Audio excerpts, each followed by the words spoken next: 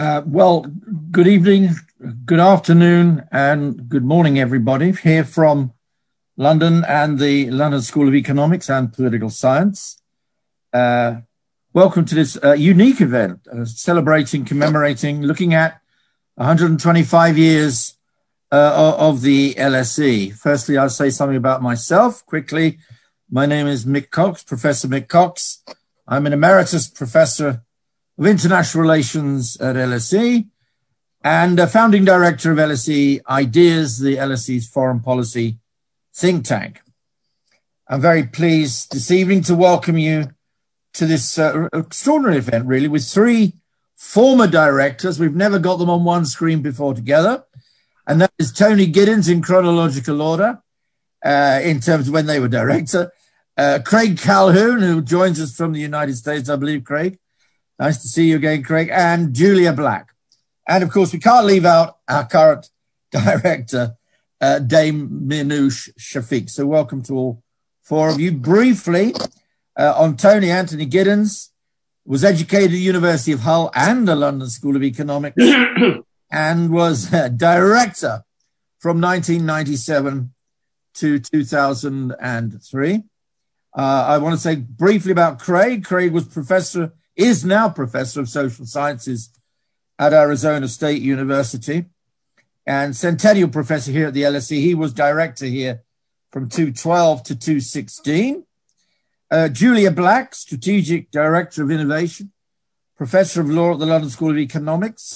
She was pro-director of research from 14 to 19 and interim director from 2016 to 2017. And last but by no means least, Dame Minouche Shafik, director of the London School of Economics since September. And prior to this, she was deputy governor of the Bank of England and an alumni of the LSE, where she also studied economics, MSc in economics. Now, briefly on the business, I just want to say for those Twitter users out there in the audience, the hashtag for today's event is hashtag LSE125. You might have guessed. This online event is being recorded and will hopefully be made available as a podcast, subject to no technical difficulties, which I'm sure we're not going to have. The format is going to be as following. I'm going to give a very, very, very brief introduction to the history of the school for 125 years, very brief, as much as I can do in 6 to 7 minutes, maybe hopefully less. Then I'm going to ask each of the three former directors and, of course, the director 4 questions, which they've already received, get some feedback from them on their thoughts about the school from their own perspective, from when they were director. And then we're going to open it up to questions and answers to all the many students and alumni and friends of the school who are out there watching it. So I'm going to just give a very brief outline of the school. As you noticed, it was established in a very important year in the history of London, 1895. I always say it was important for 2 reasons, one musically and the other one educationally. For those of you who didn't know, 1895 was the start of the London Proms, long associated with the name of Henry Worth. I thought I'd bring that in for a little bit of culture. But educationally, the school was established, launched the brainchild, we can actually say the brainchild, if that's the right term, of 4 very remarkable people. Beatrice and Sidney Webb, or the Webbs, as they're often referred to, that great partnership between those 2 extraordinary people. The great Irish playwright, George Bernard Shaw, and Graham Wallis, the first professor of politics, political science at the LSE. Beatrice Webb, of course, was a most remarkable woman. And if you read her diaries, you'll find out how remarkable she was. But she once said that the LSE was, to quote her, an odd adventure, an odd adventure. And in some ways, it was an odd adventure. Why odd?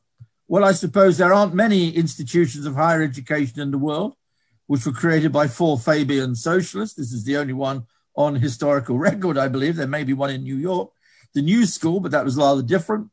And it was an adventure. In the very beginning, for those of you who look at the early history, it was a real adventure. You didn't know if it was going to succeed or fail. It didn't give degrees at first. These only came later on with the creation of the University of London, in which Sidney Webb, of course, had a very large hand to play. Cramped teaching facilities. If people moan about teaching facilities today at the LSE, they should have gone back to 1895 and known about cramped teaching facilities. It was all evening teaching. And by the way, there wasn't much money either. The first donation, or the biggest donation to the school early, came from a famous Fabian of history of the Fabian Society, Henry Hutchinson, tragically committed suicide, but donated 10,000 to the school for Fabian purposes, notice, for Fabian purposes. Only Sidney Webb and others then decided to move that, or segue that over to the LSE, which caused a little bit of tension between the Webbs and indeed with George Bernard Shaw. It always had a lingering suspicion, which we'll also talk about, that the purpose of the school was to propagate socialism. But Sidney Webb was always clear about that. It was to do something more than propagate Fabian socialism. But that kind of image lingered on, I think, for many years. What was the aim of the school? I've always tried to think about this one. I thought it's a negative I give to it. It was not to be like Oxford or Cambridge. In some senses, many of the people who taught at the school at first had been taught it, had done their degrees at Oxford and Cambridge. But I think it was almost not to be an Oxford and Cambridge. Not a classical education, but a practical education for the middling sort of people, and I'm quoting here from Sidney Webb. And it had to be in London. It had to be in London. It also had to be where it is in London, on the Aldwych, near to power. And Sidney Webb, again, was very clear about that, next to the law courts, near the City of London and near Westminster. So it had to be the heart of the city. And the city, of course, always remember, was at the heart of the British Empire. And therefore, this would give the school its early global impact, not just educating a new kind of person, but also an internationalist dimension or a global perspective right from the very beginning. I'd also say the LSE was always research-driven, policy-driven, and problem-solving. It wasn't, to use a phrase, a classical ivory tower. And I think the first courses, if you look back, as I've done in my research on the history, reflect a practical vision. It included economics, obviously, political science, obviously, railway economics, accountancy. First professor of accountancy was, in fact, it taught at the LSE. Banking was very prominent in the curriculum then and later. A commerce and industry, politics, public administration, sociology, social policy. You get the kind of feeling this was a very practically oriented social science institution, and the only institution of the kind as well, which actually was purely for the social sciences, as understood by the Webbs. I'd also stress one other thing too. We have a wonderful library here, as you know, at the LSE, the British Library of Political Science. But from day one, literally, a year after the school had been created in 1896, Sidney he was very good at raising money too, by the way, created the library, the British Library of Political Science, because he saw it as a central part of what the school was about for research. And that was a kind of research-driven kind of institution. I'd also say one other thing. Sidney and Beatrice, I think, were very English. It couldn't be said of George Bernard Shaw, for sure, but it could be said of the Webbs, I think. But they were open to ideas from other places in the world. Is it called a school? Well, it's named after the notion of a French école. So they were borrowing from the kind of sense of an école in France, a kind of way of teaching the elite or some members of the elite. They also borrowed from Germany. Well to remember how important Germany was in the mind of Sidney and Beatrice Webb as the model of higher education. And they also borrowed from some of the institutions in the United States, such as the Massachusetts Institute of Technology. I also want to emphasize and make the point, this is an important point to make, the first degree awarded at the LSE was to a woman. It was a DSc, a Doctor of Science in Econ. It was a DSc Econ, to a Miss A.E. Murray, and the thesis, quite relevant for today maybe, the thesis was on commercial and financial relations between England and Ireland, almost like she had some premonition of what was going to happen later on in Anglo-Northern Irish relations. Key moments in the history of the school, too many to mention, but I'll just touch on some of them. I hope I don't leave out the most important. Tony will no doubt pick me up, but there we go. I think maybe a key moment, apart from the foundation of the school and creating the school, getting it off the ground, launching this odd adventure as Beatrice School. I think a key moment came after World War I with the appointment of William Beveridge, well known as the founder of the welfare state, much debated today in terms of of eugenics, of course. But clearly he was a major appointment in the history of the school. And later on, many mentioned the fact that it was almost like a second launch for the school. For whatever criticism one might want to direct at William Beveridge, and there are criticisms obviously to be made, nonetheless, he was energetic. He knew how to raise money. He knew how to expand the school. And of course, he expanded the school not only in terms of its intellectual reach, its global reach, but also in terms of the school itself, in terms of its physical fabric. I'd say another second moment in the history of the school was after World War II with a landslide Labour government. I say that not because the LSE was running the Labour Party at the moment, but it's well worth remembering that the Prime Minister of 1945 had taught at the LSE, Clement Attlee, both before and after the end of the Second World War. And of course, the Chancellor of the Exchequer taught economics at the school, Hugh Dalton, in the 1920s. I think a third key moment comes in the 1960s with the Robbins Report on the expansion of higher education. And of course, those famous troubles, not the Northern Ireland troubles this time, but the troubles at the LSE, which gave the LSE the reputation it may or may not have deserved. But it certainly fixed itself. It's had a stickiness. I remember Tony Giddens saying this one. It's got a stickiness in the memory of many people, maybe for the wrong, maybe for the right reasons. So the Robbins Report on the expansion and then the troubles together. I think that then brings us to another key moment, I'd say, and I'm drawing my comments to an end now. I think another key moment, I'm bound to say this, is not because I've got favourite or less favourite directors. How can I say that in front of this august group in front of me? But I do think Ralph Dahrendorf was a key moment too in the history of the school. A remarkable person, absolutely remarkable person.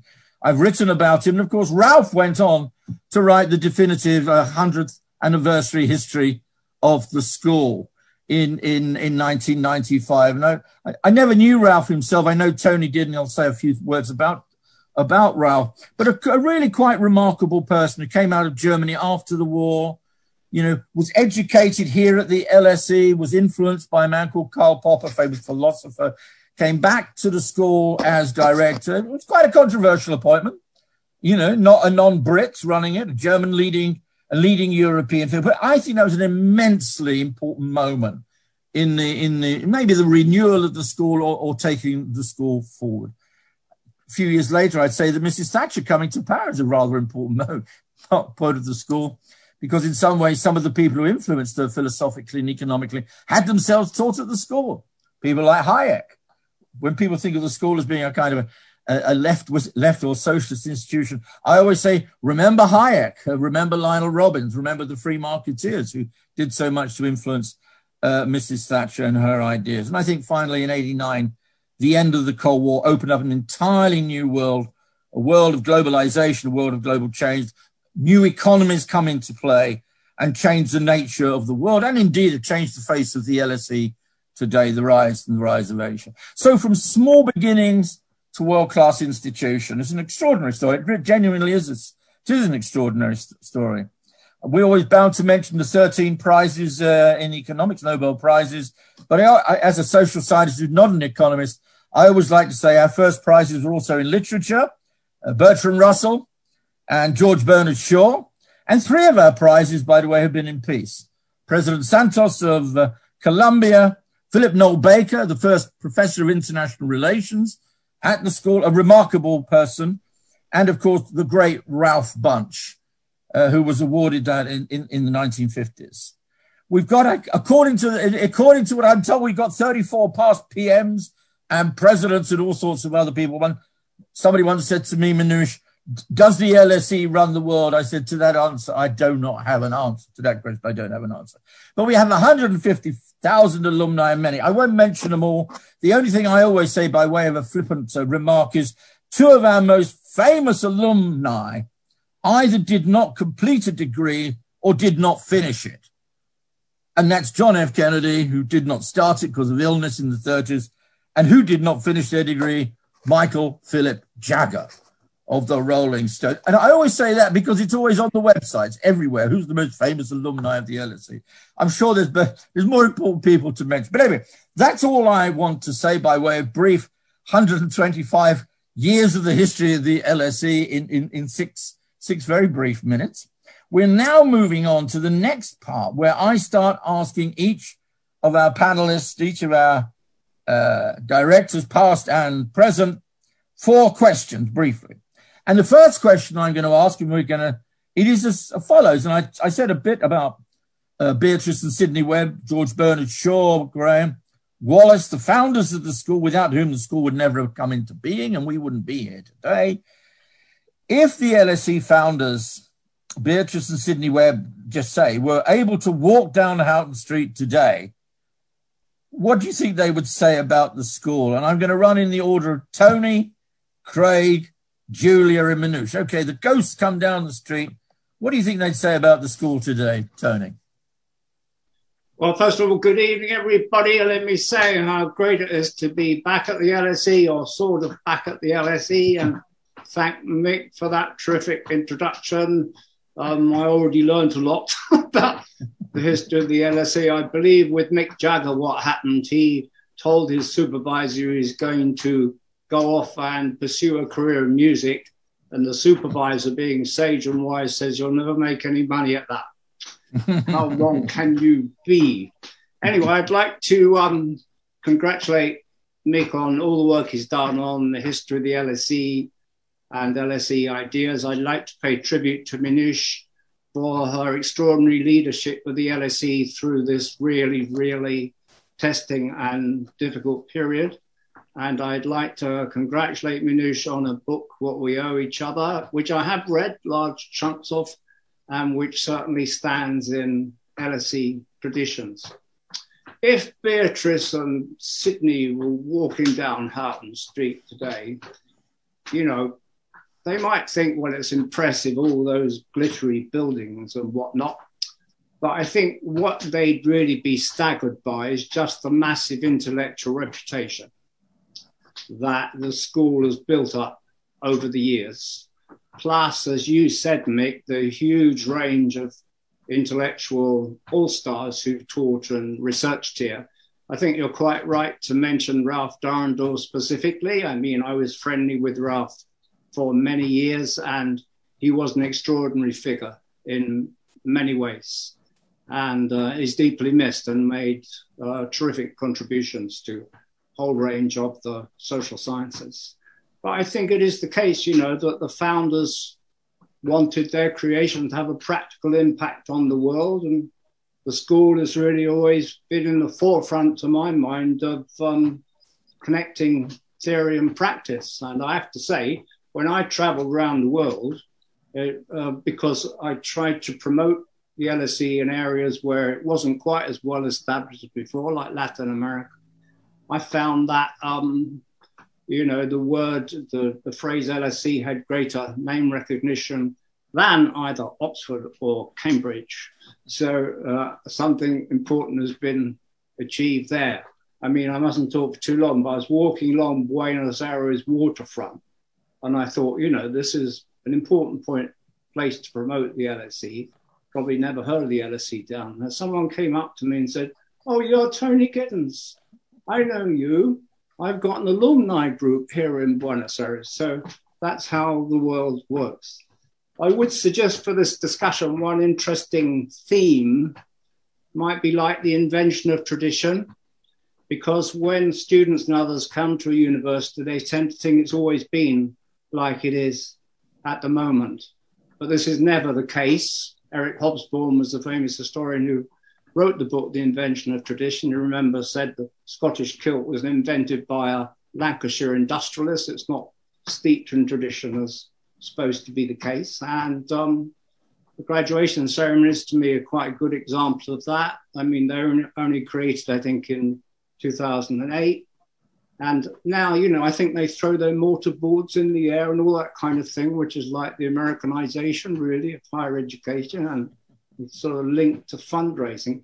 I used to like speaking at the graduation ceremonies, though, and I used to finish by saying, LSE, the one and only place to be. And I hope everyone in the audience still would agree with that sentiment. Thanks very much, Tony. Straight over to Craig. Americanization's been mentioned, Craig. But I think you're going to say a little bit more than that. Craig, over to you. Very nice to meet you again. Well, thank you for having me here. My time at the LSE was one of the really thrilling and exciting phases of my life. I'm grateful for that opportunity. And I'm, almost as grateful for the opportunity to spend an hour with you all today. I echo Tony's gratitude to you, Mick, for work on the history. I remember when we started that project. I remember when you guaranteed you would finish the book, but we won't go there. And thanks to Julia, whose leadership I got to see firsthand, to Tony's, who I knew about and was pervasive in the institution, and to Minouche, who has carried on so well the great achievements of the LSE. But if the founders were walking down Houghton Street, as you say, Mick, I mean, literally walking down Houghton Street, what would they say? Where are the workers? The natural beneficiaries of socialist higher education? The people who will make transport and street lighting and trade unions and London infrastructure work. They might also say, how much did all this cost? They'd probably ask, where is the library? But while they would probably be impressed with the global reputation of the LSE that Tony cited, if that's in fact evident on Houghton Street, Houghton Street actually has a lot of people who ask sharp, critical questions about whether we deserve the global reputation that everybody else in the world knows we deserve. But I think they'd say, this is all good, but what are we actually doing? How are we making the world change for the better now? Craig, to the point. I think we'll just move on straight away. Good question. Julia, do you have an answer to that question?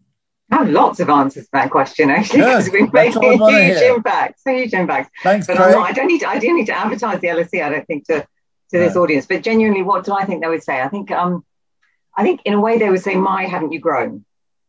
You think about how small it started, didn't even start in Houghton Street, had to borrow some rooms from the RSA to do some teaching in, to run the seminars. So I think they would be impressed just with the scale. Now, they might be uncomfortable with the scale, but I think they'd be impressed with the scale of it. I think the second thing is they might ask about the fundraising. So we were, we were recipients of the beneficiary of initially of the quest. And Mick, you've written about and picked up in Lord Haldane's biography about how we managed to sort of wangle that through clever legal advice, may I say, to ensure that actually that bequest landed up enabling us to found the LSE. We had the land grant from London. We've had the Tata donation at critical moments. We had the Rothschild donation at critical moments. So I think they would be quite keen to know, how are we doing on that kind of fundraising aim. I think the other thing they would be looking at, to Craig's point about, okay, so who's being educated here? I think they would be astonished at the range of students who are being educated here. I think they would be absolutely astonished at their global nature. I think they started out with a very London focus, kind of London, UK government, UK public policy, get the machinery of government to work. I think they'd be impressed that we do still focus very much on the machinery of government. But I think what's also forgotten is that they also focused strongly on business education. And that was a core part, getting commerce working and working in the right way.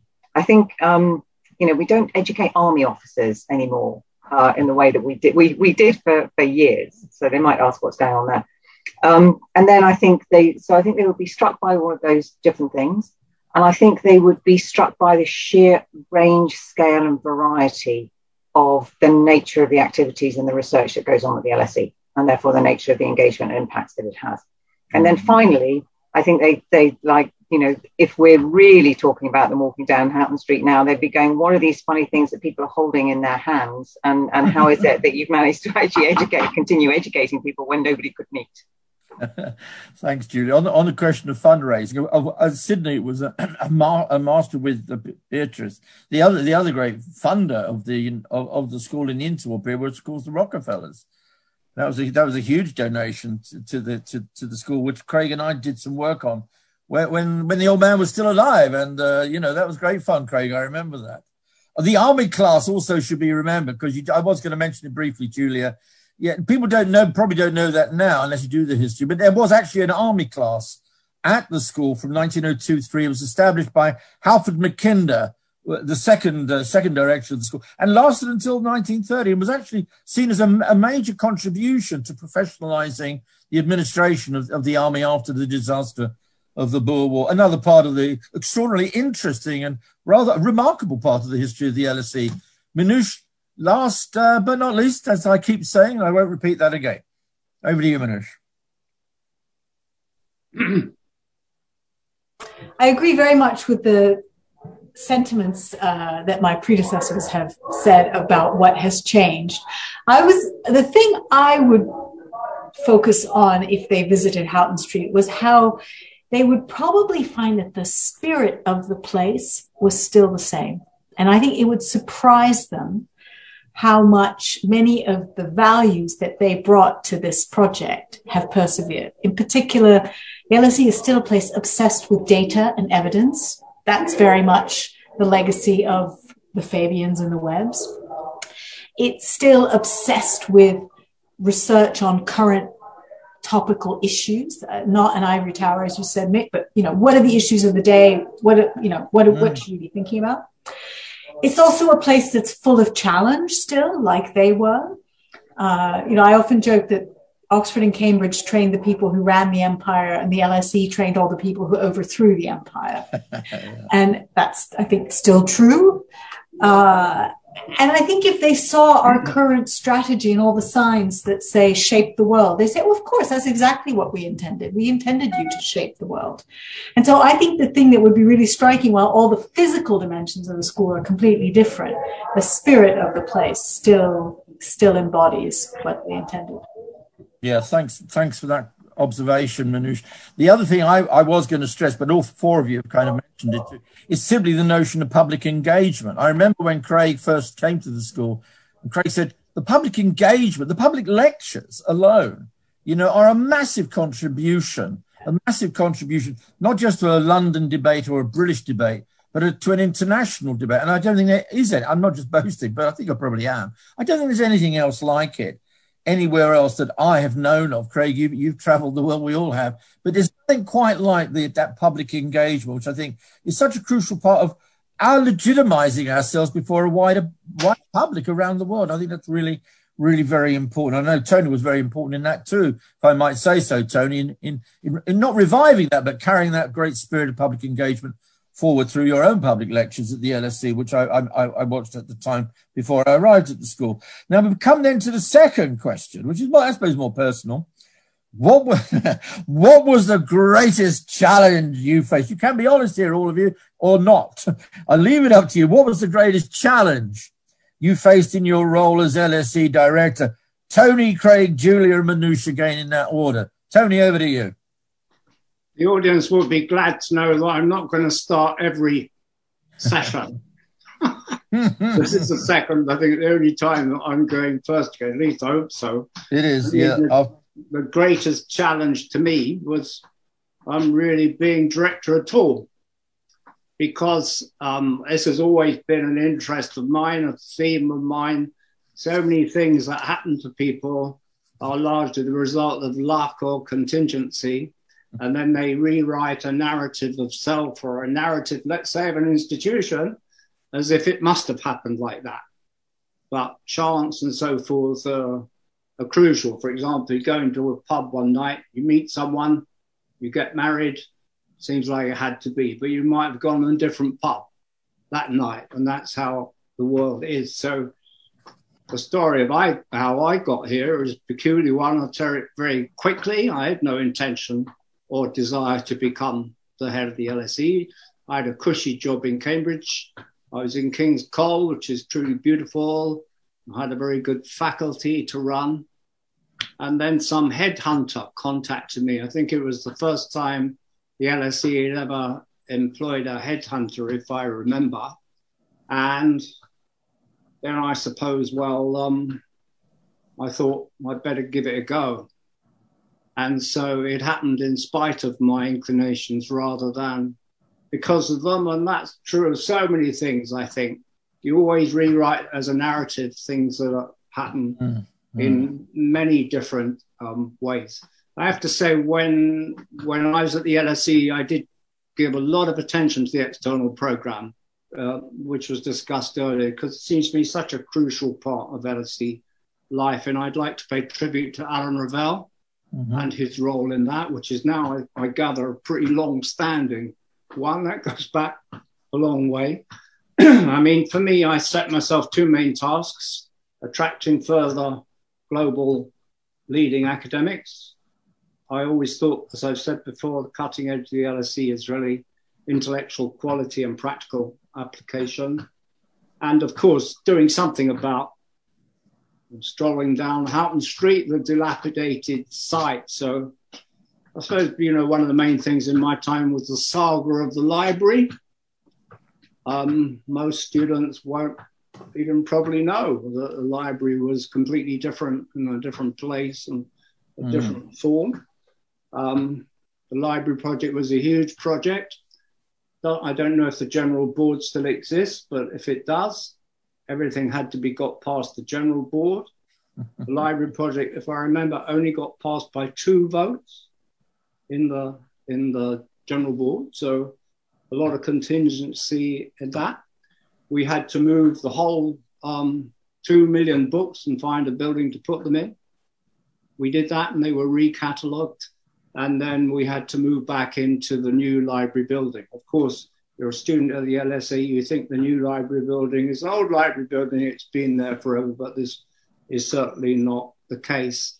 I'd like to pay tribute to Christine Chalice and Adrian Hall for just a massive amount of work that went in. The whole thing was done, I think, in about 2 years, not just the library, but the library plaza. Finally, what I wanted to do was, without usurping anyone else's role, be an intellectual leader, not just an apparatchik. So I used to give these directors' lectures to the LSE community, mostly got really good response of those.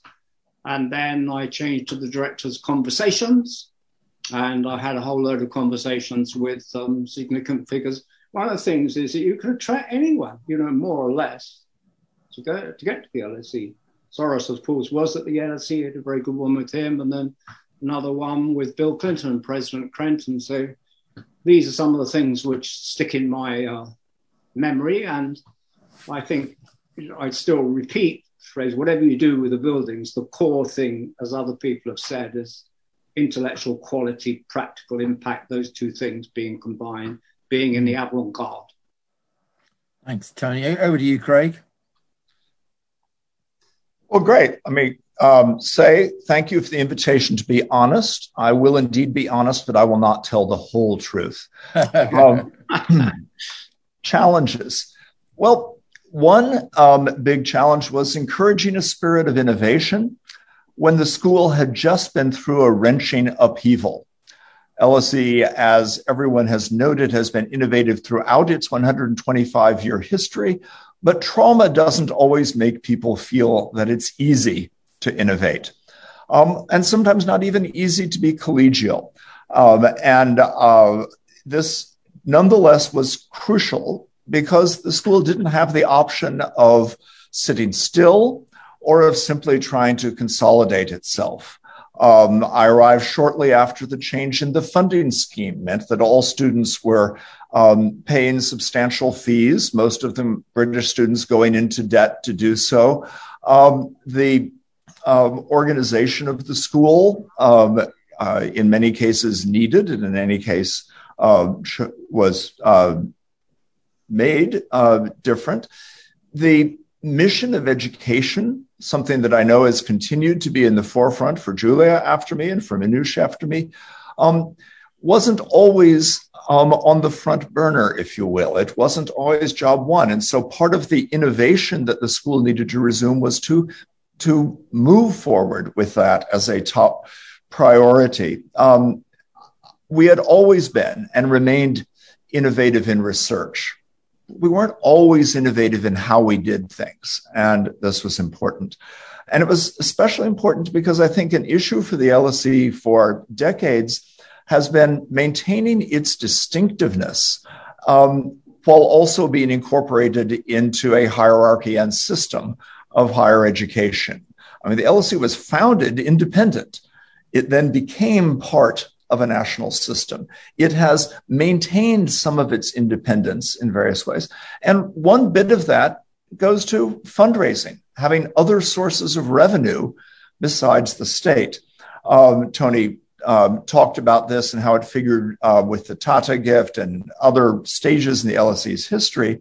But it was an important agenda for my era at the LSE to decide that we needed to treat potential philanthropic gifts not as extraordinary windfalls, but as part of how the school worked.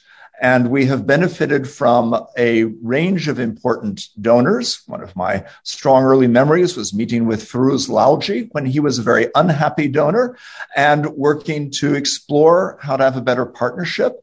I've just had the news recently, as everyone else has, of John Phelan's gift to endow the LSE US Center. This is a continuing process, and it remains important for the school, even if controversial, because a lot of us would rather the funding just come in a check from the state with us given the right to decide how to deploy it. Mm-hmm.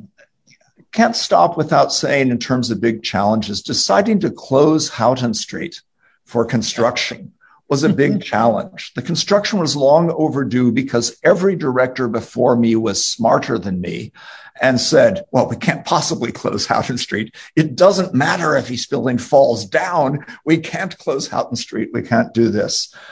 Supported by donors and by the school as a whole, we undertook the long overdue construction. We have beautiful buildings as a result that also advance our mission, including our educational mission. They're not just nice places to work. They provide great teaching spaces and support for the overall education mission of the school, and so forth. And they help integrate the estate into a campus so that the LSE is more of a physical whole which flows through all of it. So that was a great challenge. I do feel the result was a happy one. I'm sure it is, and I think it has been. Julia, over to you. Julia? Yeah, thank you. And again, thank you for the opportunity. And I have to say, Craig, the innovations, the US Centre that you just referenced, was started under your watch, the Africa Centre as well. So these things take a while to come through to fruition, but they were part of the innovations that you introduced. So listen, Tony and Craig are focused on the internal. I'm going to focus on the external, because it turned out that 2016-17 was quite a busy year in external events. So I think just as I was sort of we have the handing over from Craig to myself, we had the Brexit referendum. And so I kind of walked into the directorship and walked into Brexit at the same time. And that was just a huge emotional shock for the country, for our friends in Europe, and for many around the world, actually, just to watch that. And I think it's, if we think back to that date in June, then it's, that, as I say, that emotional shock. And so the school, as everybody else, was in an emotional shock. Whether people had voted leave or remain, it was a shock, whatever the result was. And statistically, we had leavers and remainers, represented in the school as they were represented in London, as you would imagine. And so that was quite an emotional moment to work through with the school. A lot of very anxious faculty, as you can imagine, a lot of very anxious students as to how the future was going to work forward. And in terms of how that was going to impact on finances as well. So there was that kind of external event to work through. So we were just working through that when the government decides to introduce a whole new regulatory regime for higher education, so that we will be split and have a new regulator for the Office for Students that would be very market orientated, and didn't really have much sense of the overall purpose of universities and autonomy of universities. So it was kind of then was a policy scramble to make sure that that autonomy of universities was protected, and got that in the bill. And Tony Yu and the Lords and other sort of friends in the Lords were very helpful and instrumental in making sure that we could kind of battle that one. And then we were just working our way through that when we had terrorist attacks in London. So we had the attack on London Bridge, the attack on Westminster. We knew that we had colleagues actually in Westminster at the time of those attacks, etc. So very febrile, and we knew the campus itself was under threat. We also, at the moment, we had an electricity outage down Aldwych, which at the moment was a massive event, right? Because we had to evacuate the school, and just how are we going to cope? And now it looks like a walk in the park. And then finally, I do remember at the end of one quite eventful week when, you know, these things kind of roll in after you. Somebody, Andrew Young, actually phoned me up on Friday afternoon saying, "Julia, we found an unexploded bomb just outside Towers." I said, "Don't worry, it's all under control." So, that kind of summed it up, really, in terms of the week. So, yeah, lots to do internally, obviously, but the main challenges actually were those it was just a very busy time in terms of external events that were going on at the time, navigating those and taking the school through those, because everybody was hugely perturbed by each one of those in very different ways. So those, I think, were my biggest challenges. But we came through. Thanks, Julia. I just throw in a little autobiographical piece. Of course, being the LSE, we held an enormous meeting on the evening of June in 2016, and I was there with many, many other people. And I remember the first announcement came through 10:05 that evening. All of us sitting in the Sheikh Zayed Theatre. Nigel Farage has declared that Remain has won.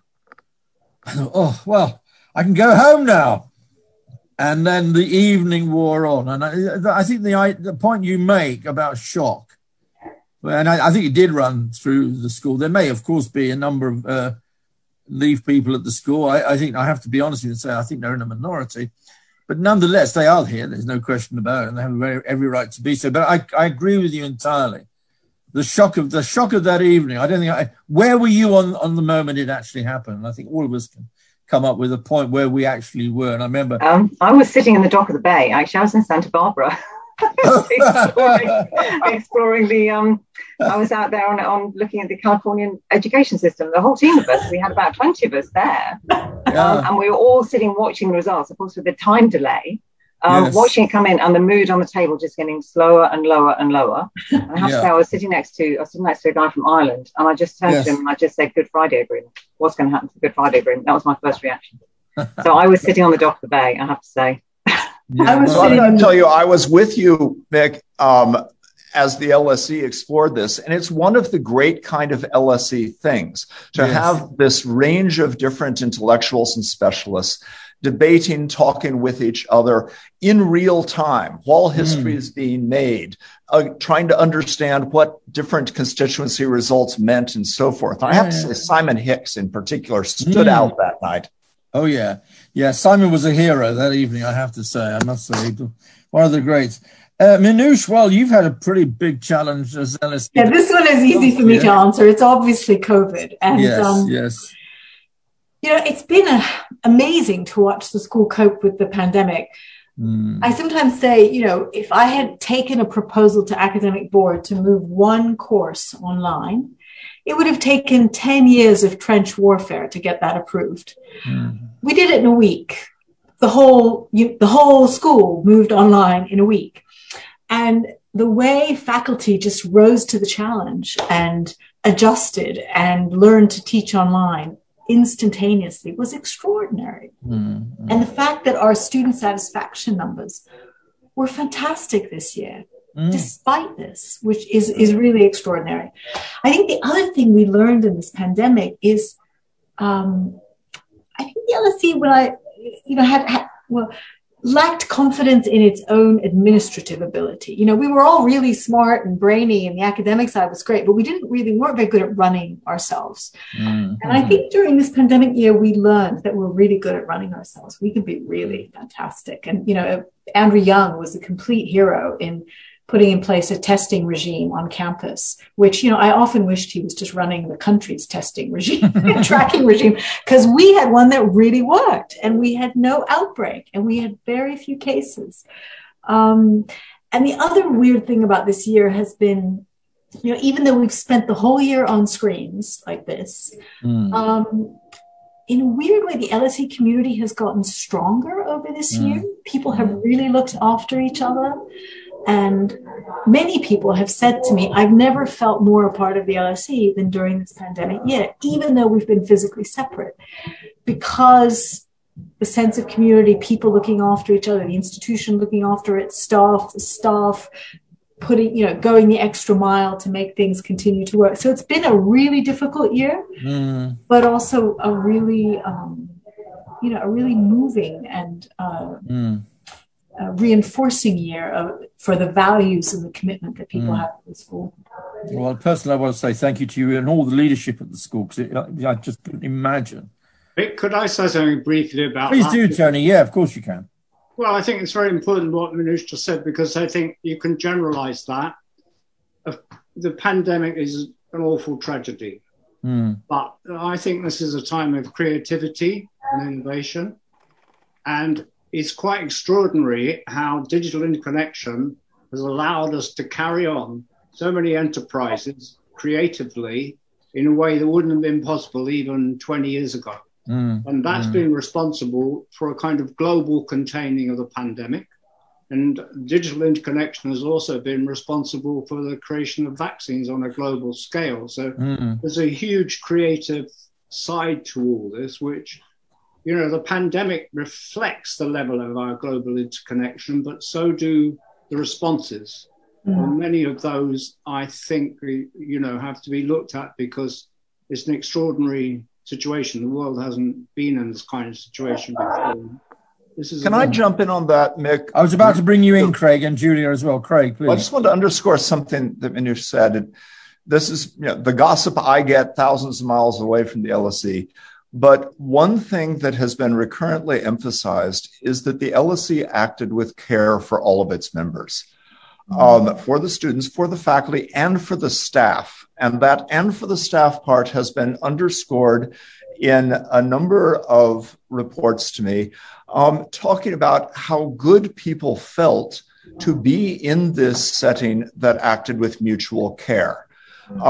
They may have meant they felt good because they received the care, but they felt good being a part of an institution that was caring. And I think this too, as Tony points to the intellectual interconnections, the sense of care and mutuality has become an important theme, much more visible and foregrounded in public discussions during the pandemic. And it's good to see the LSE doing this, and it overcoming some of the kinds of caste divisions that are too often part of universities. Yeah, great point. We got two large questions to come, but I'm also conscious of time. I'm also conscious that I want to bring in the broader questions coming from our students and alumni out there. But I'll move. There's a question I got about your fondest memory of the school. If you want to have a fond memory, Minouche, you want to have your fondest? We'll do this very quickly, because I really do want to get on to that last question about the challenges facing universities going forward. We've already touched on at least two of those, one in this country, at least Brexit, the pandemic, but there's many more besides. So let's briefly go over your fondest memory, and then we'll move on to that last question, and then I'll move over to Q&A. I think we're beginning with you this time, Minouche, if you don't mind. Well, from when I was a student, it was going into Wright's Bar and meeting my mates in what was then a smoke-filled place. But I have to confess, now that I'm the director, I don't go in to Wright's anymore because there's so many other places to have coffee. And I'm put to shame because they have reminded me at Wright's that Craig used to go in regularly for a bacon roll, and I have not kept up that tradition. Well, I'm glad you say that Wright's Bar, most people here may not know, but Wright's Bar is that wonderful little cafe right next to the entrance. And in those days, it was the only place you could get a coffee, whereas now you can't walk more than 3 steps. Well, I once asked for coffee in there, and they said, we only do tea, very strong tea, I remember. But And my diet at that stage was not very good, I have to say. Your fondest memory then, Julia? So mine, as I say, 2016-17 was quite a busy year externally, Yes. and it included an election. And you just referenced the Brexit night, but the election night that for that 2017 election that Theresa May called, that to me was just LSE at its best. It was just brilliant. It was alive. It was alert. You had reporters in multiple languages, in multiple different corners of the building, commenting on the election. You had our faculty there, watching the countdown coming in, doing the analysis live as it was coming in. Absolutely fantastic. LSE is its best. Really fuzzy, vibrant, and engaged. Absolutely. I agree entirely with that one, Julia. We're moving on very quickly on this, Craig. Fondest memory apart from meeting me? Degree ceremonies. When the scruffiest students are all cleaned up, when the parents are there, both relieved and proud, and when you have a chance to celebrate the school as well as to have a sense of optimism for the future from all these wonderful graduates. So I love degree ceremonies. I have to say they're a gift that keeps on giving, because wherever I go in the world, a little bit like Tony's story of Buenos Aires, I'm apt to be approached as somebody who says, you probably don't remember me, but you shook my hand in 2015. and where else can you get piped into Beethoven? Fondest memory, Tony? Well, I've got some unfond memories because... No, we don't want those. We want the fond ones. Well, very quickly, the LSE wouldn't let me go on to do a PhD. Oh! So I protested and I wrote an MA on sociology of sport, which was like a protest gesture. Fondest memory from me, no question. The visit of Nelson Mandela. Yeah. About the year 2000, 2001. He came early to the event. I had about 45 minutes with him in the room. It was in the largest lecture theatre. The audience was stuffed with lawyers and others who'd helped get his release. He gave a wonderful speech, and he didn't know it, but we'd arranged from the singer, Joan Armatrading, to come onto the stage. We lifted the curtain. She came and she sang this song, The Messenger. People in the audience were in tears, I can tell you. And Nelson Mandela got on the stage and danced to the tune. And I never experienced anything even close to that in my time at the LSE for emotion, involvement, and, tears. That's wonderful. That's a wonderful memory. Joy. That's wonderful, Tony. Us academics can be a little bit too skeptical and cynical, but that's such a wonderful memory for you, and indeed for and indeed I can also say for many great moments, both in the old theatre in particular, which I love. It is still my favorite. I think the other lectures in the Sheikh Zayed, but I think so many great events I can remember, not only intellectually but also very personal to me in the old theatre. And I'm sure you can as well, Tony and Craig. So many great events there, and Julia as well. Anyway, getting on to number 4. Oh, this is good Lord. One word answers, please. What do you think are the biggest challenges facing universities today? I mean, throw that one in. I don't know where we go with that one. Julia, I'm afraid you've got to kick that one off. What is the biggest challenge? You mentioned a few already, but anything you want to add? I think it's it's that skepticism about experts. It's that post-truth society. It's the technocratic experts. What do you know? Who knows anything apart from your own personal lived experience is the only valid thing to know. And there's obviously a role for knowing that, but there is a role for research. And so continuing to make that argument for education and research, and continuing to argue that actually education research in social sciences is absolutely essential to be able to deal with the problems, etc., of the world today. It can't, science and technology are important. They have a role to play, but actually without social sciences, they're not going, you don't have a purpose. So it's articulating the value of research, education, and particularly in social sciences. Yeah, if the pandemic has brought out anything, it's the absolute necessity not only of workers on the ground, as Craig would put it, but also experts. I mean, we rely more and more on experts to get us out of the mess, which we happen to be in. Craig, yourself, biggest challenge going forward? Look from where you are, where we're sitting here. What do you think? Sense of mission and purpose. I think the biggest challenge is having clarity about what universities want to accomplish, what they want to contribute to the larger society, what their goals are for themselves, because we are in this extraordinarily rapidly changing environment. We are challenged for funds. We are facing some basic investment decisions. And if we don't have a sense of purpose, then we end up just conferring prestige and credentials, but not doing the kind of work that the Webbs and the founders challenged the LSE to do, identifying and delivering distinctive benefits to students, to the employers of graduates, to local communities, to broader publics, and on that basis, regain trust. Okay, thanks very much. That's a great comment. Moving on, Tony. Sorry, Tony, you're next. Sorry, Tony. Very quickly, well, some of the main problems universities, in my eyes, come, if I can put it this way, from misguided government policies, which many of us opposed in the House of Lords, but weren't listened to, involving privatization, reckless expansion, huge student debt, added to all the other issues that students face. But those issues will be here for a long while, and obviously in the context of the post-pandemic, if that's what it is. But I'd like to say that I think this is a period of change such as we'd never experienced before. Humanity is in a different moment. We haven't been here before because of the convergence of a whole new range of changes, which the pandemic to me expresses as much as is the cause of. Because you've got digital revolution and AI. I've spent last 5 years concentrating on those. Unbelievably transformative. Probably the beginning of the Asian century. Huge transformations in everyday life. Black Lives Matter, gender equality, existential issue of climate change.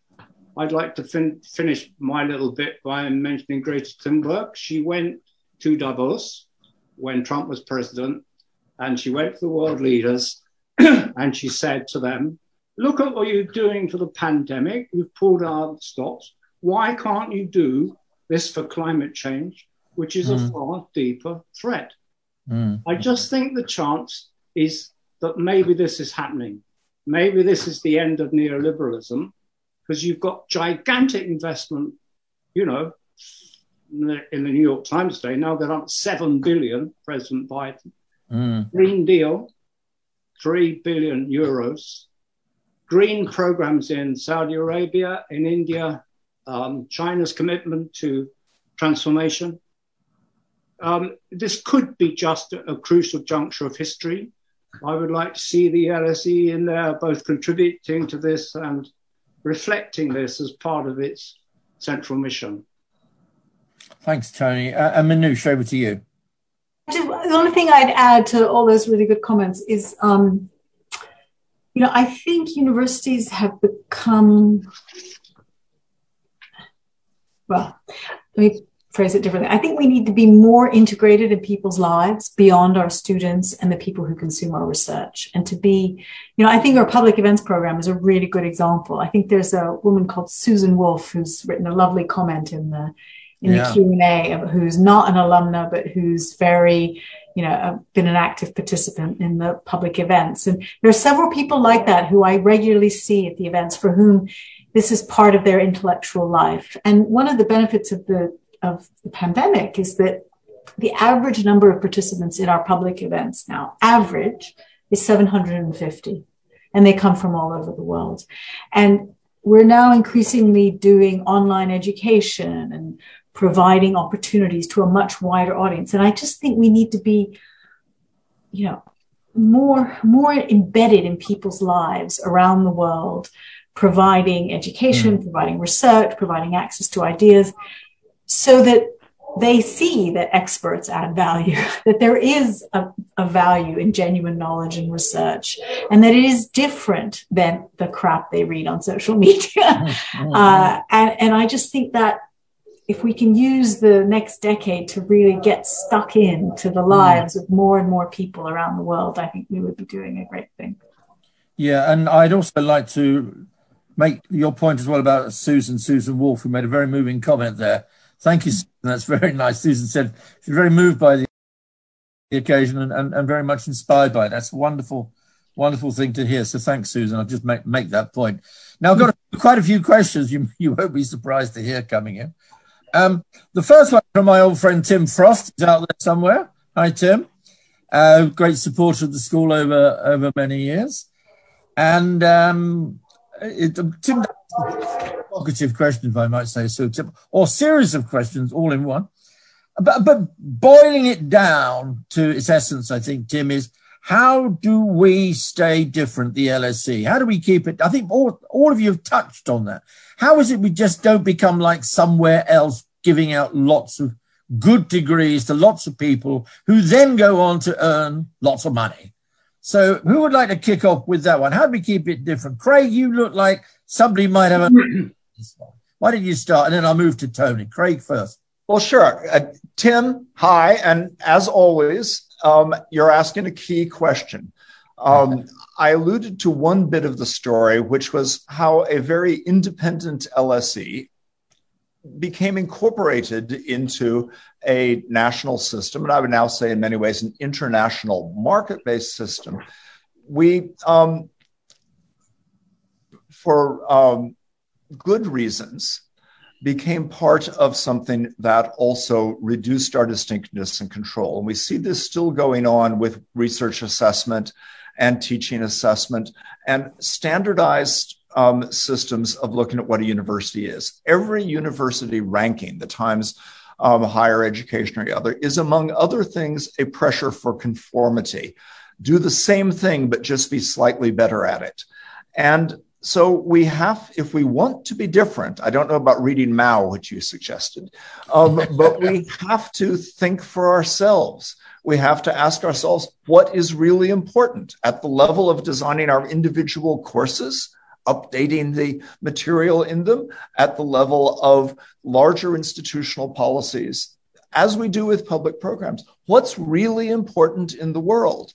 And how are we going to reorient ourselves to making sure that that's in the forefront for us? When the LSE was founded, that meant economics, which was being overlooked at many other places or looked down upon.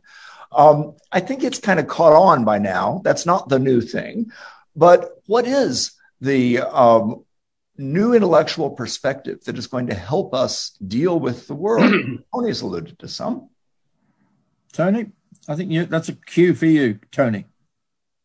Well, I think the LSE will sustain its uniqueness because it's kind of embedded in its role.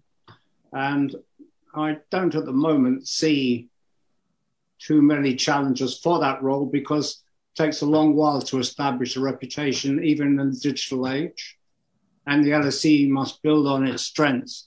But I mean, to me, it will be a new version of what I think all of us as directors tried to do. You must be activist about it.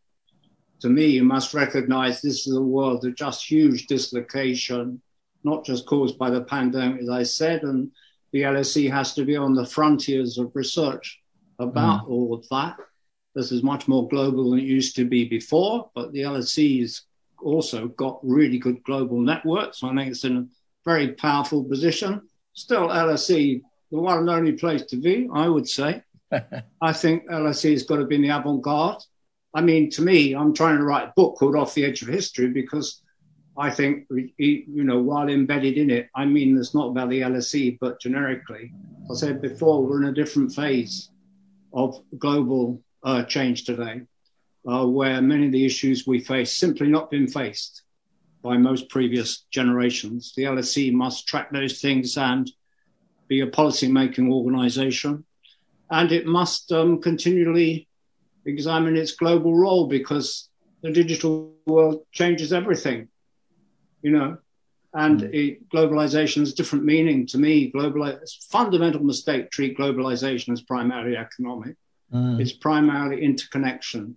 I can be a Chinese student at the LSE. I can pick up my mobile phone. I can call my family back home, and I can see them and they can see me, and seemingly for nothing. What kind of world is that? It's a different world. Manoush, got any thoughts on that one? How do we keep? You're in charge. How do we keep the LSE different now? Well, I think we've done the right thing to stick to the social sciences. If we became a universal university, we'd become just like everybody else. So I think that's very distinctive. I think there have been various moments where we flirted with having campuses all over the world. And I think we rightly decided, you know what, it's in the name. We're the London School of Economics. Exactly. And instead, we're the most global university in London. And I think that's right. And I think what we've thought a lot about in our thinking about our strategy is around global impact. That is something that's quite distinctive about us. A lot of places have international students. Nobody's as genuinely global as we are. And nobody has the capacity to have that degree of global impact. When you look at participation in our public events now, everyone has representation from all over the world. And I just think that's really different. I sometimes joke the LSE, the French really love public intellectuals. In the UK, you don't really have an individual as a public intellectual, but the LSE as an institution is a public intellectual for the world. And that's really distinctive. You don't think of other universities in that way. And so I think if we hold on to those things that make us really different, and don't, as I think as Craig said, don't be tempted to homogenize and to be like everybody else. I think that's got to be the right strategy. Yeah. If I could just add before I bring Julia in on that one, it's not only our students, it's also back, if you look at the history of the faculty of the school going back to the very early day, and actually the vision of the Webbs and G.B. Shaw and Graham Wallace, they always thought that the school would be not only at the heart of London, which is the capital of an empire, but that would also make it, they didn't use the word globalization then, as Tony well knows, they used other terms. It was actually the center of an imperial system. But from day one, I think they saw this as a global enterprise. And if you look at the student numbers, even in the interwar period, I've done a bit of a study on that with Sue Donnelly, by the way, a great historian of the school, and archivist as well, who I should be mentioning here as well. Terrific numbers of students coming from Asia, from Japan, from China, and from Germany. And increasingly, of course, between the wars, from the United States. So and everybody said, and when the LSE decamped to Cambridge, you know that, Manoush, during the war, it was simply the contrast between the students from the LSE, and no criticism of Cambridge, of course, they were very nice after us for all those years, but the contrast was often made.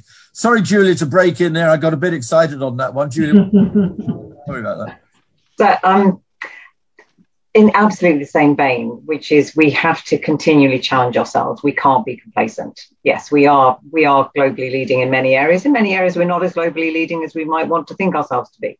And so we have to keep challenging ourselves to be looking around corners.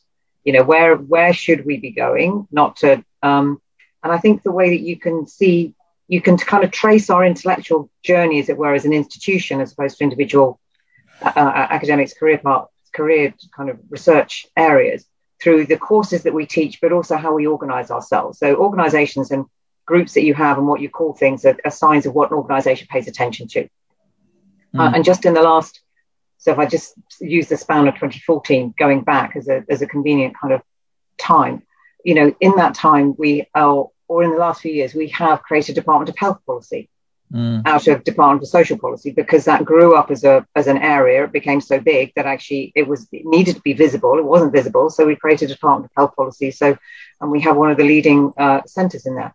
Social psychology, transformed itself into the Department of Psychological and Behavioural Sciences, which was one of the new kind of areas moving through. We've recognised the rise of computational social science by, setting up the Data Science Institute. We're training our students in digital skills through Digital Skills Lab, etc. And we just have to keep moving. We just cannot stop. And as Craig said, innovation is hard. Innovation is difficult. Change is difficult, but you just can't stop. In order for everything, you can't stand still. Yeah, no, I think that is great. I mentioned one other thing. I mean, as you all know that I helped establish the centre, one of the centres at the school, but without talking about me, obviously don't do that. I do that enough myself. It is, I think, also our centres and institutes have made a contribution over. That's been an area where you can develop new things. That goes back a long way to the 1960s. You look how successful the US Centre has now become under the leadership of Pete Trubowitz. How the development of the Inequalities Institute under Chico Ferreira. You look at all the New Africa Institute. This does draw in money, it makes it international, and it creates areas where you can do innovation, sometimes more easy to do than I think sometimes like departments alone, which have a fundamental function, which I defend to the death, but can't do the same things that centres can sometimes. We've got another question. Is another good example. Yeah, no, absolutely. Got a good question coming in because it follows on from what you were saying, Julia, a little bit about Brexit. It comes from Udo Schmeisser. I hope I'm pronouncing your name correct, Udo. It's really about what he thinks, and Manoush can obviously come in on this, and everybody can come in on this, about the impact of Brexit. You talked about the shock on the night. I certainly felt it. We've been thinking about how this is going to affect our, not just our, but higher education's role in this country as being at the centre, not only, of Britain, but also, obviously, from our point of view, of Europe. How do we think it's going to impact on that? Do you want to go on that first, Julia, or maybe, and then follow up with Manoush and then anybody else? Julia. So I think, there's some certain practical things, which is, EU students now have to pay overseas fees. They don't have the same access to, therefore, to the LSE as they did before. So we need to be focusing our efforts on fundraising for scholarships. I mean, we have always been focusing on that, and now is even more important, not only for EU students, but for others coming in. I think in terms of in terms of practicalities, in terms of our access to research funding in the EU, that was a long battle, which we started back in June 2016. We had to have a last scramble just in the last few weeks to secure budget for that out of the last spending round to make sure that we can affiliate and be access to that huge collaborative pool of research, knowledge and networks, which are just the lifeblood of research and academia, as we know. And it is a global enterprise. It is not, to go back to Tony's point on connectedness and globalization, it's absolutely the lifeblood of research. So that has been secured. But I think there is still, and the initial personal panic that people, understandably had in terms of citizenship, of their families, of working through our wonderful Home Office system for getting yourself the ability to stay in a country you've been for years and years. So that has sort of calmed down. But I think what is now is a reorientation of as ever, of Britain's place in the world. As far as the LSE's place in the world, though, I think we're quite secure in that. We've always known what our global strategy is, and it has always been a global strategy. So I think, we're still working through that, but we will need to, just work doubly hard, basically, to ensure that we keep up the relationships and the connectivity, which is absolutely essential to who we are. Okay, and Manoush, I think this comes to you too. No, nothing to add really to what Julia said. Okay, great. Tony or Craig on the Brexit question, do you think we've answered that already? Yeah. Well, I mean, to me, the LSE has to be activist about this. Brexit isn't something that simply happened. It's not something that's just done. Continuing process. In committees I've been in the Parliament, we've been tracking events in Northern Ireland. You can see, something going on with the whole kind of consequences for the UK as a whole, which will affect its relationship with the rest of Europe. Universities are obliged, I think, to track those. There are serious issues, I think, with the loss of the Erasmus program and so forth. So there are plenty of issues to think through, but the only way to do it is to be proactivist about it and develop new sorts of connections on the part of the LSE, I think, to major institutions. We tried to do that with the École Normale in my time. I don't know if that still goes on, but we always had to do that anyway. But if I understand it, thanks, Tony. As I understand it, Manoush, you're better informed than me on this. Have our numbers from EU countries declined, but our overall numbers have not? Is that? No. I mean, the overall numbers in terms of applicants from Europe have not declined. Okay. There's been a slight differentiation. I would say they haven't gone up as much as other parts of the world have gone up. Okay. They haven't declined. They've actually increased, but by less than, say, from India, for example. There's a little bit of differentiation across Europe. So, for example, the France and German numbers are really strong, whereas the Polish numbers are a bit weaker. Yeah. So you can see a little bit of differentiation, but the overall numbers are holding up. Well, that's good to hear. Now, Nick, can I stick in one more thing? I'm not going to talk Craig, about the practical side of I didn't want to get you involved in internal UK affairs. Yeah, I outsider intervenes. People always say, please do. "What's this American talking about that for?" But what I want to say is that Brexit is one of a number of indicators globally that the kind of cosmopolitan globalization which the LSE has often been committed isn't popular with everyone. And so I think there was a local shock about this because, as you hinted, Mick, in Houghton Street, there would have been a much stronger vote to remain than in much of the rest of the country. But also, this is a story that is not unique to Britain. And part of the pathos of the EU is that it's going on in a variety of other settings, but also around the world. And so we're in a moment where we can't take for granted that there is the same sort of desire and embrace of the kind of global vision that I think most of us think is important. But which, for whatever reason, we have not made attractive to all of our fellow citizens in different countries. No, that's a fair point. I won't ask you the question of Donald Trump because I think I know what the answer is. But yeah, I mean, we're facing not just a British phenomenon, we're facing an international phenomenon. I'm just picking and taking out questions here and there. There's one little nice comment from an Elizabeth Miller. This is very much international relations, about one of the great figures of international relations. This is about a man called Philip Windsor. And she makes, it's a kind of memory, really, which is very nice. Philip, I knew a little bit. And he said, chain smoking, not a note in sight, and gave the best lectures Elizabeth have ever heard at the LSE. And I can attest to the brilliance. And I always wonder, will we keep attracting people like Philip Windsor even without the cigarettes? I'm not sure that's a question or a statement or a bit of nostalgia on my part. We're moving on. I've got a question, a very interesting one from one of our Chinese friends, Xiaolai Zhang. I hope I'm pronouncing you correctly there, Xiaolai. It's about the LSE in China. And because let's be honest, we all know the relations with the West and China at the moment are not going through their, let's say, best period. It's not its worst period. I can remember much worse periods. Going back to Chairman Mao, by the way, Tim Frostpoint. But where does that relationship go to, do you think? Because one of the challenges is Brexit, but one of the challenges is also that we know that so many students from the PRC, from Hong Kong as well, play a key role in British and indeed American higher education. How does that relationship continue? How do we make it, how do we keep it going without succumbing, I suppose, to government pressure? I don't know. Maybe I'll go to you, Manoush, first on that one, because that must be a question that you or Julia or anybody has kind of thought about. Yeah.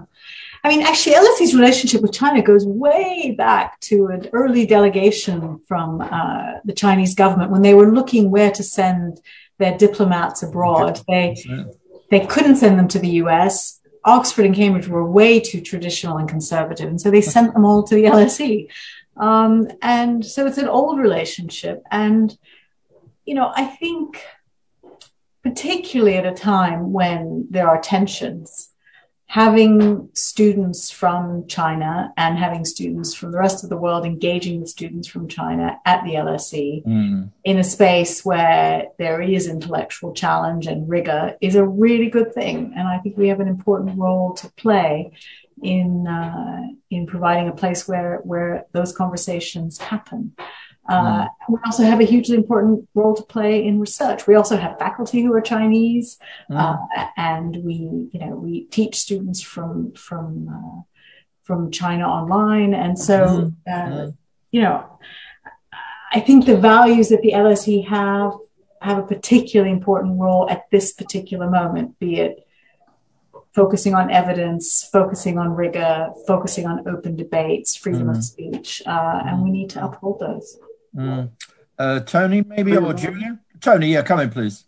Well, let me say first of all that I'm a great admirer of China. I think what's been achieved in China is stupendous. Nothing like that has ever been achieved before. Massive process of modernization in such a short period. China is diverse. It's not just monolithic culture. Some of the universities there are now really top class. I know, like Manoush, we've been in contact with quite a few of them. It's up to, I think, the LSE to develop connections in an activist way. Would have had to do that anyway. I mean, we know there are these geopolitical tensions. On the other hand, as I'm saying, I think one of the core areas is climate change, and China, I think, is going to cooperate in doing some of the massive transformations that have to be carried out. The world, again, has never experienced anything like that. So I think from the LSE's point of view, the thing is just to be activist about it, to develop connections with the leading Chinese universities further. You look at some of those universities, they're now ranked really highly in the world. And amazing to me, having spoken digitally at some of them, just, how this has all happened. So I think this is a field for exploration, and not just how do we get around the geopolitical tensions myself.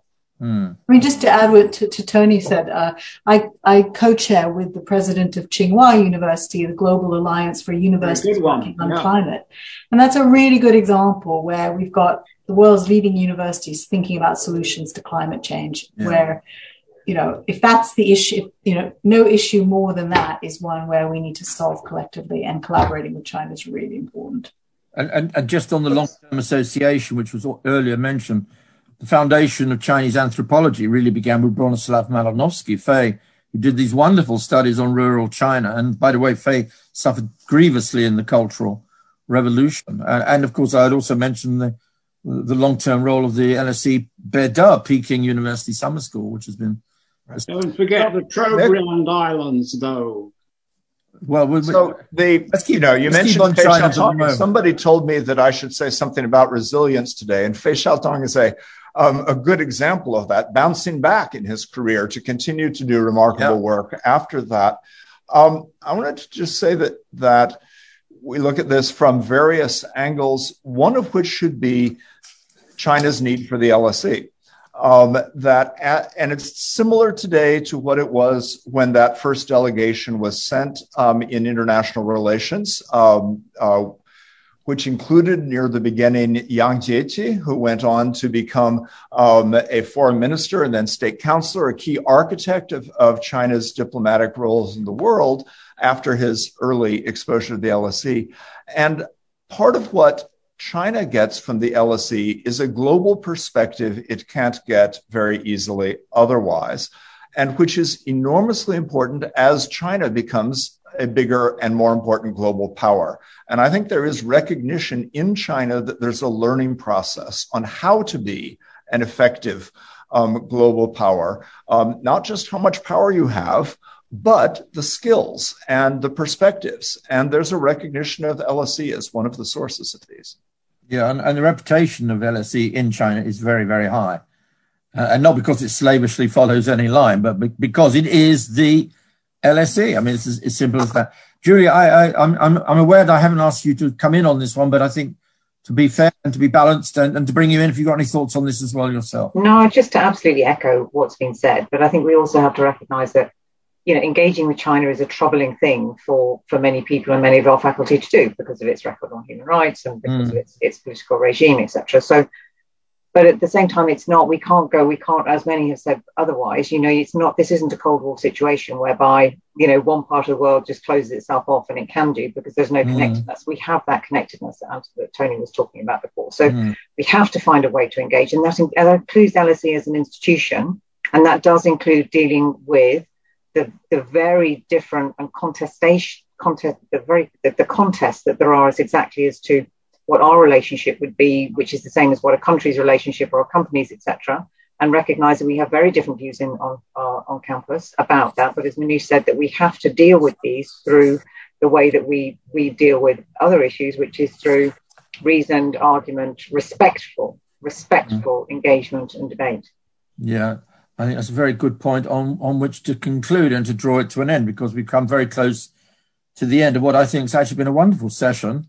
I've thoroughly enjoyed chairing it. I felt very privileged to be chairing it. And again, thank Minouche for asking me to do the chairing. I'm still working on the book, Craig. Don't worry. It is coming. It might be ready for the 150th anniversary, but I hope a little bit before then.